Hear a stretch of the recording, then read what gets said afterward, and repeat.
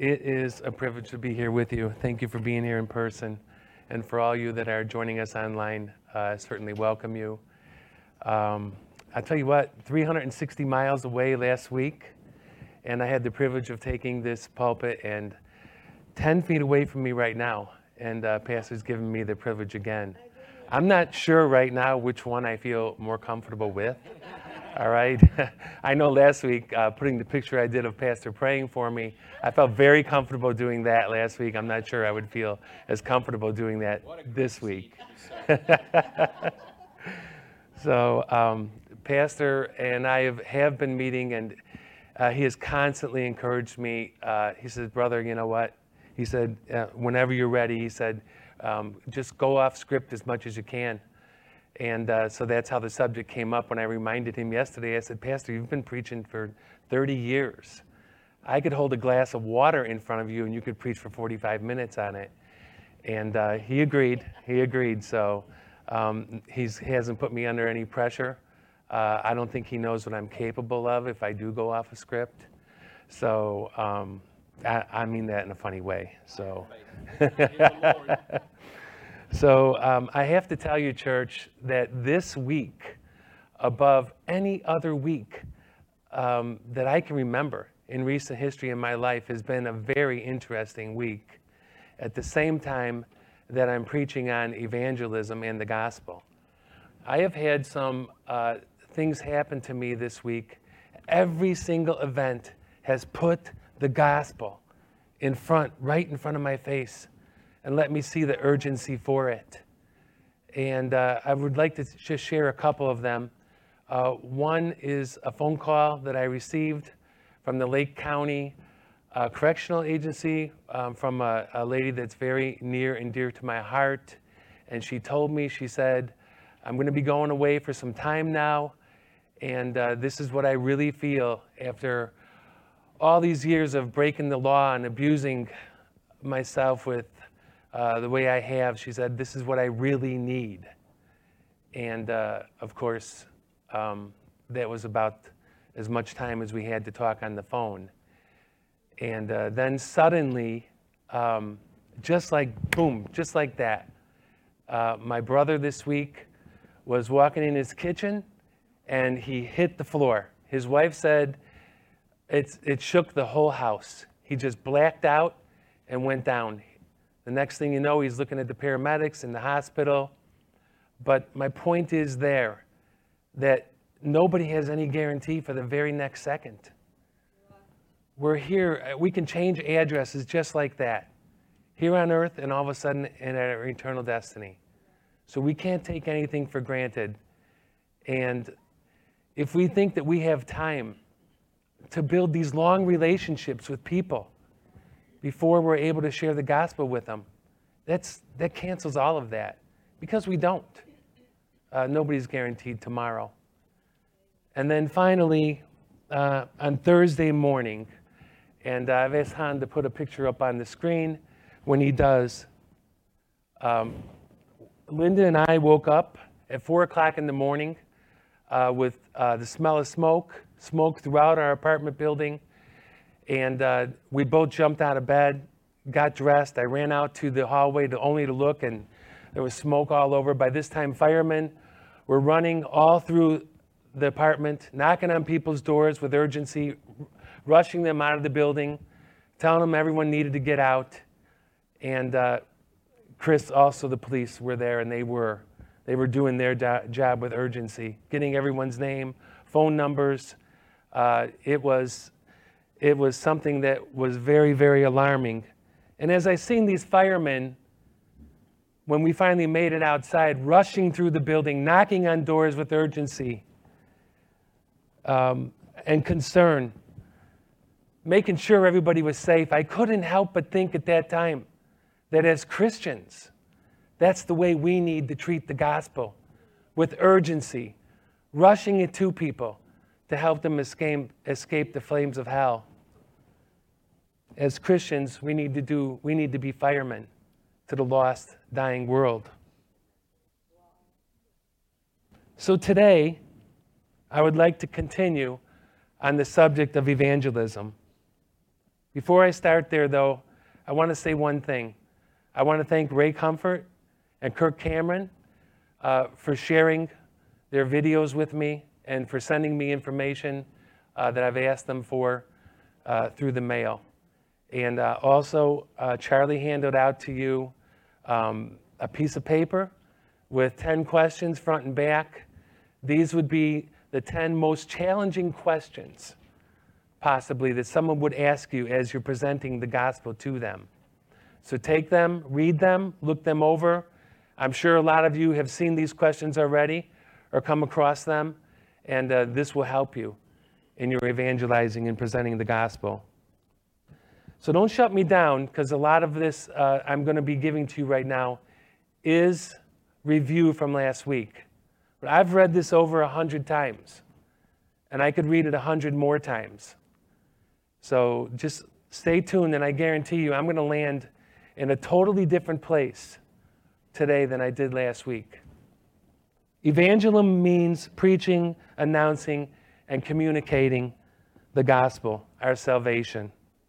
It is delivering the message that Jesus Christ is not only the Son of God, but he also gave his life in exchange for our sins. Jesus ensured eternal life for anyone who repents and believes. In John 14:6, Jesus said to Thomas, "I am the way, the truth, and the life. No one comes to the Father but through me." That verse shuts the door to any other name, to any other means of money or works or good deeds as an avenue to salvation. God's plan for salvation was never meant to be a secret. It was meant to be shared. Studies show that only 2% of Christians share their faith on a regular basis, and 80 to 90% making decisions for Christ are falling away. We learned in the parable in Luke 16 that hell is a permanent destiny and continued torment for those that reject the gospel.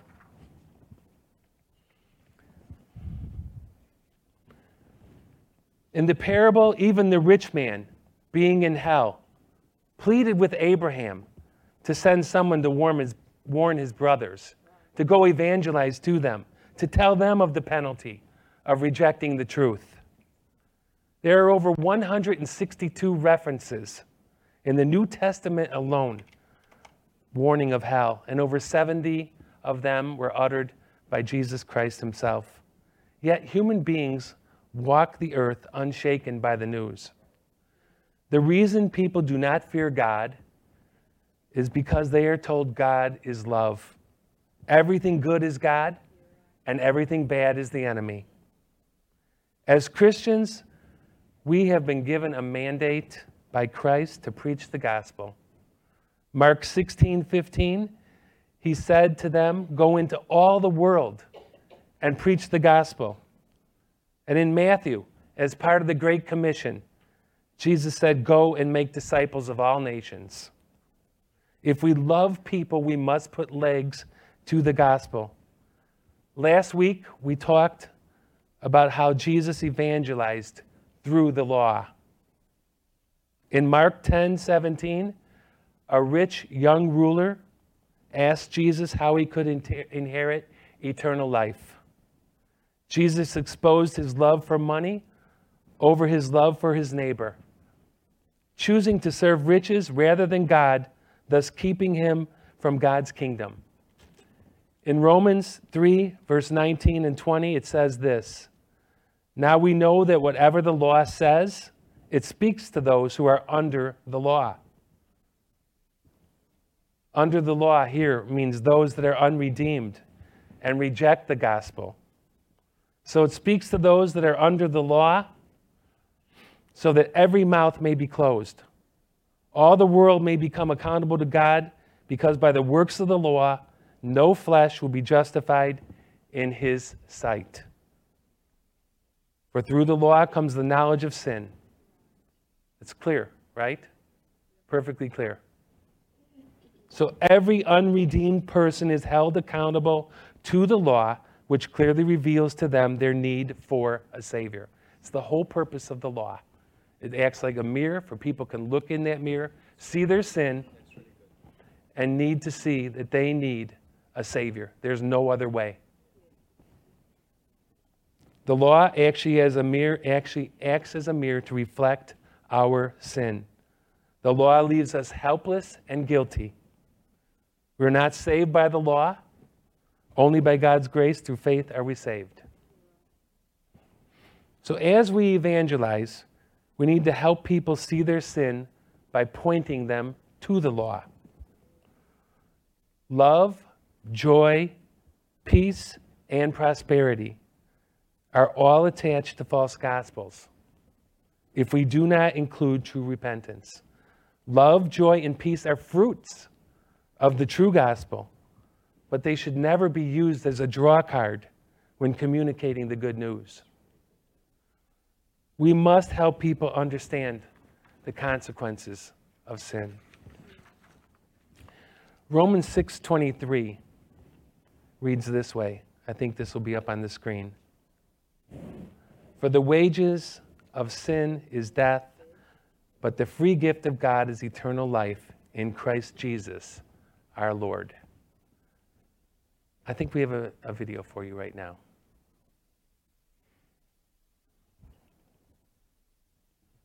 It's terrifying to know that God is good because we are not. So what does a good God do with people like us? Sinners. We've sinned against God. We've sinned against one another. We've sinned against nature. We've sinned against everything. All of creation calls for our condemnation. If God is truly just, then what does He do with us? If a just God simply pardons the wicked, He is no longer just. If a holy God calls the wicked to Himself to have fellowship with Him, He's not a holy God. So the great question of all the Scripture is this: how does a just God pardon wicked men and still be just? How does a holy God call wicked men into fellowship with Him and still be holy? And the answer is found in the cross of Jesus Christ. In the cross of Jesus Christ, we see this tremendous, unique revelation of the fullness of God's attributes. God is just. He must condemn our sin. God is love, and so He becomes a man in His Son, lives a perfect life as a man, and then goes to that tree, and on that tree, the sins of His people are cast upon Him, and all the justice of God, all the wrath of God that we deserve is thrown down upon the head of Christ. The exact measure that was required in order to fully satisfy the justice of God. After suffering, Christ said, "It is finished." That meant He did what was required to satisfy God's justice against God's people. He paid the price in full. This is so very important to understand, that it wasn't that our sins were atoned for simply because the Romans beat Jesus up and nailed Him on a cross. Our sins were atoned for because on that tree He bore our sin, and it pleased the Lord, it pleased Yahweh to crush Him. The wrath of God that should have fallen upon me and you fell upon His only begotten Son, and He suffered it in full. He paid the price. He died, for the wages of sin is death, and on the third day He rose again from the dead. And now He's seated at the right hand of God. And there is no other name in any other world. There is no other name given to men whereby we might be saved except for the name of Jesus Christ. He's the way, the truth, and the life. And no one comes to the Father except through Him. There is one God and one mediator between God and men, the man Christ Jesus. And in order to be saved, the Bible calls all men to repent of their sins and to believe the gospel. So God is so just, He punishes liars, thieves, murderers, adulterers, and idolaters.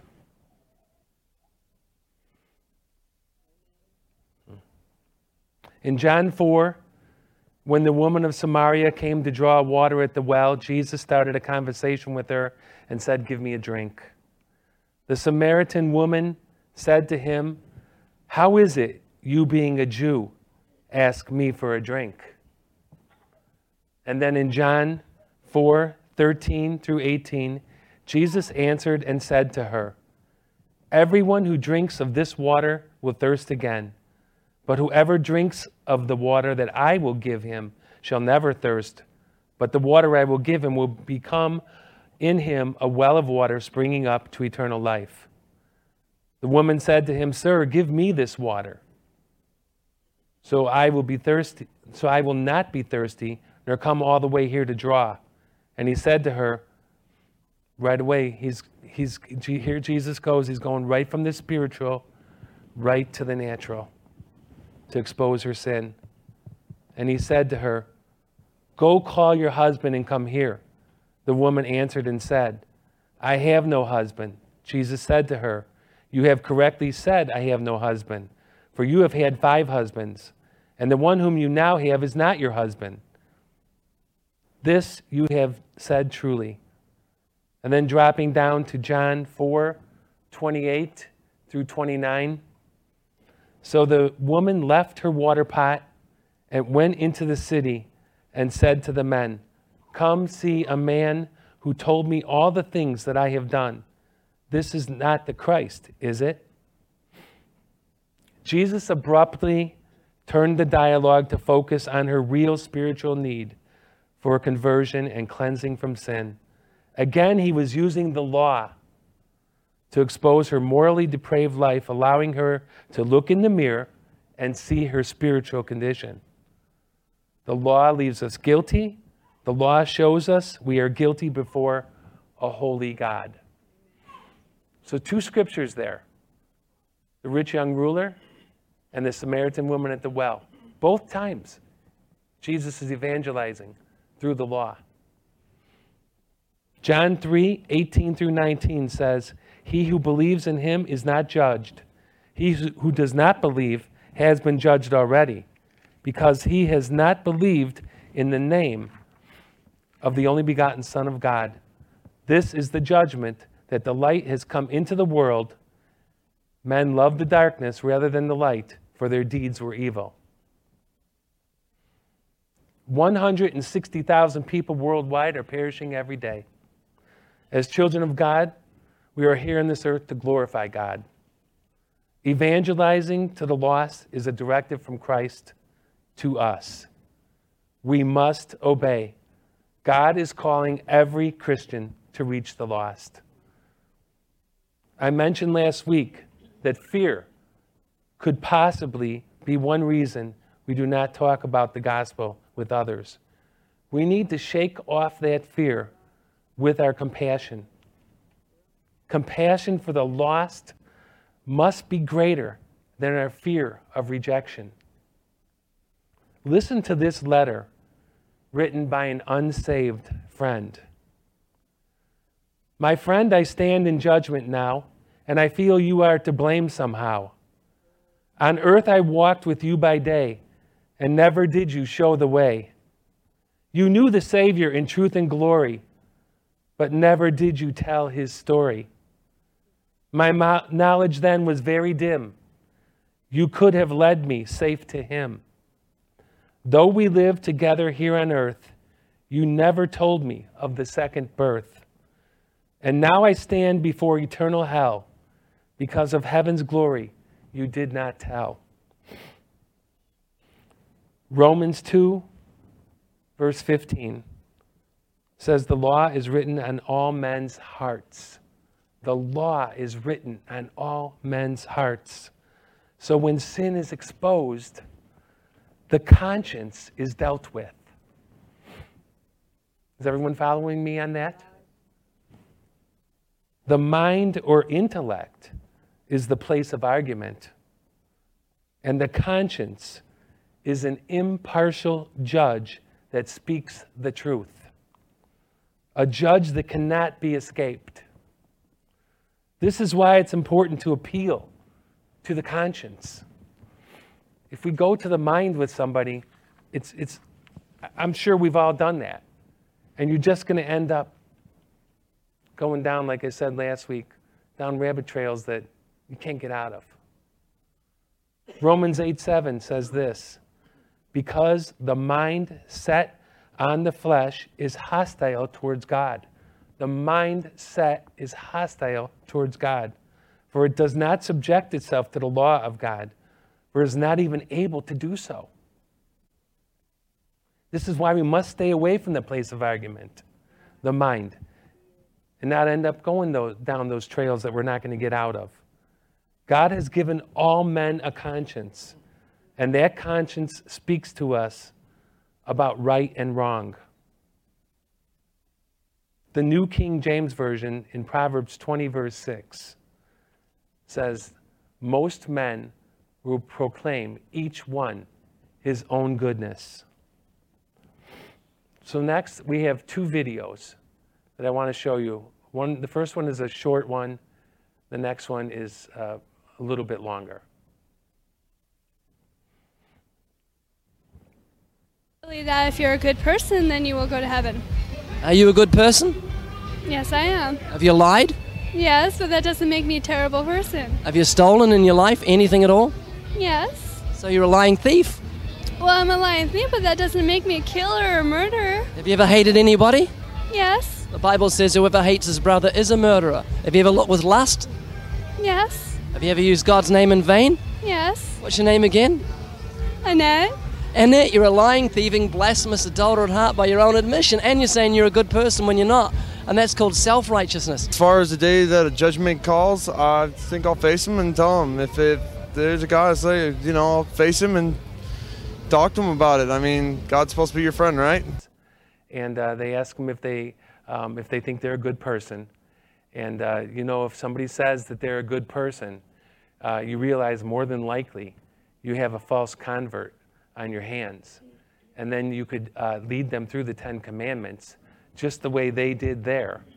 And if you can get a person to admit to their sin, then they would realize if they stand before a just, holy God on Judgment Day, if they think that God would send them, find them innocent or guilty, and if they would be, allowed in heaven or hell. And even at that point, you would be surprised. Some people still say heaven because they believe that God is just that good, and He would, if their God would never send anyone to hell. Right? God's their friend. So, and at that point, a lot of people, they will say still to heaven, but eventually they realize that because of their sin, that a just, holy God can't let them in. So, Jesus evangelized through the law. When the law is revealed and sin is exposed, the conscience reveals a guilty verdict. Listen, everything does not have to end up in a victory. I think maybe some of our minds were trained that a successful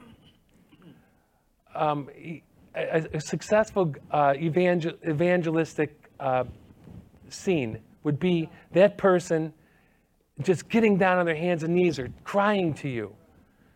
That's the way, a lot of times people would interpret a victory. But really, our job is to present the gospel, and that's it. The Bible says some sow, some water, but God gives the increase. So if we look at those two ways that I presented to you, the rich young ruler who walked away sad, and the woman at the well, the Samaritan woman at the well, that left her water pot and took off and went back into the town, you basically would look at that and say, that wasn't really a successful witnessing opportunity for Jesus. You would think that that was not a victory. Correct? But let's think about that for a second. Where does the victory actually start? The victory starts when the person can look in the mirror and see their sin. That rich young ruler, he went away sad because he saw the sin in his life. And that Samaritan woman at the well, she went away because she realized she was living in adultery. So their sins were exposed. That's when God can begin to work on somebody's conscience. True? So those are victories. Now if we go back and start thinking about some of the moments we've actually had a lot more victories than you think about. So I just wanted to point that out. Remember, some plant, some water, God gives the increase.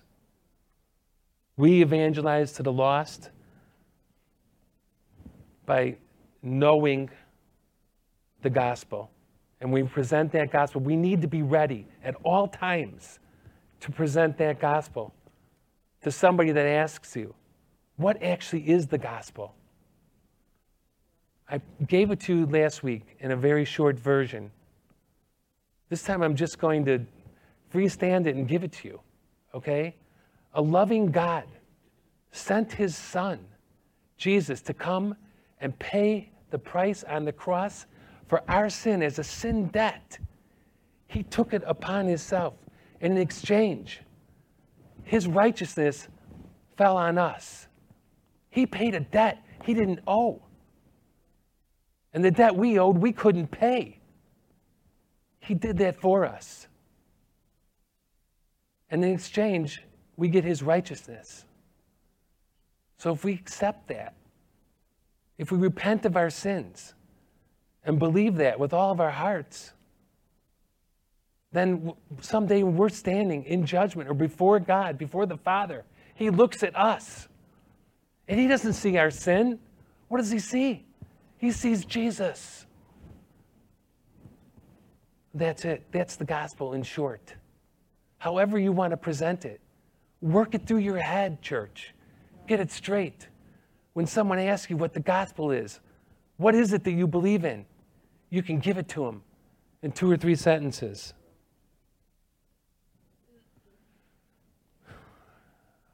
Okay, I'm going to go off script right now. You know what? I don't know whether it's my age, maybe my memory, okay, but I don't really think so because I've thought about it long and hard. But over the past 5 years, as I look at the past 5 years of my life, I see things like I have never seen before.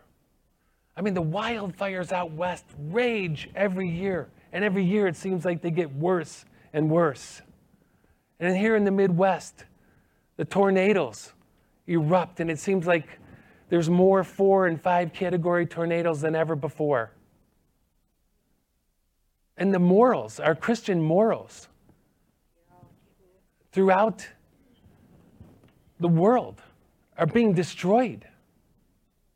What are we going to get to all of a sudden that Jesus didn't even have to pay the price on the cross because nothing is considered sin anymore?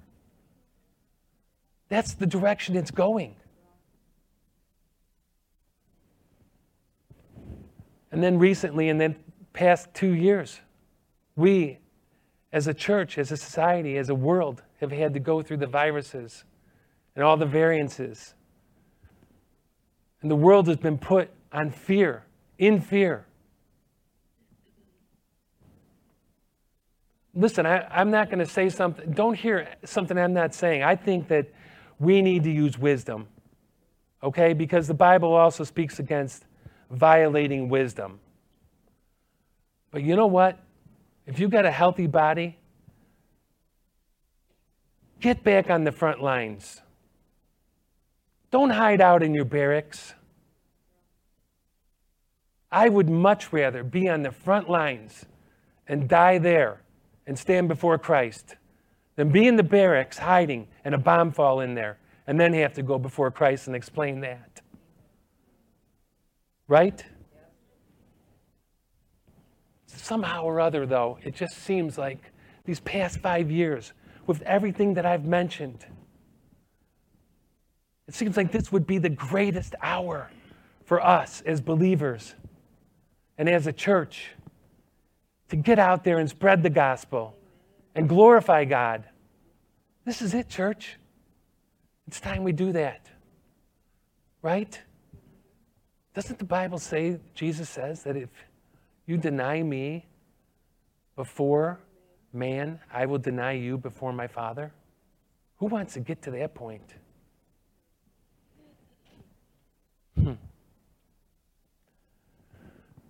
So I hope you hear my heart this morning, church, as I speak. I see things all around me every single day that reminds me of the urgency of what we need to get back to. And it's just that time again when the church gets out. The church doesn't need to become more like the world. The world needs to get out there. The church needs to get out there, not the world. The church needs to get out there and let the world know the true gospel of Jesus Christ.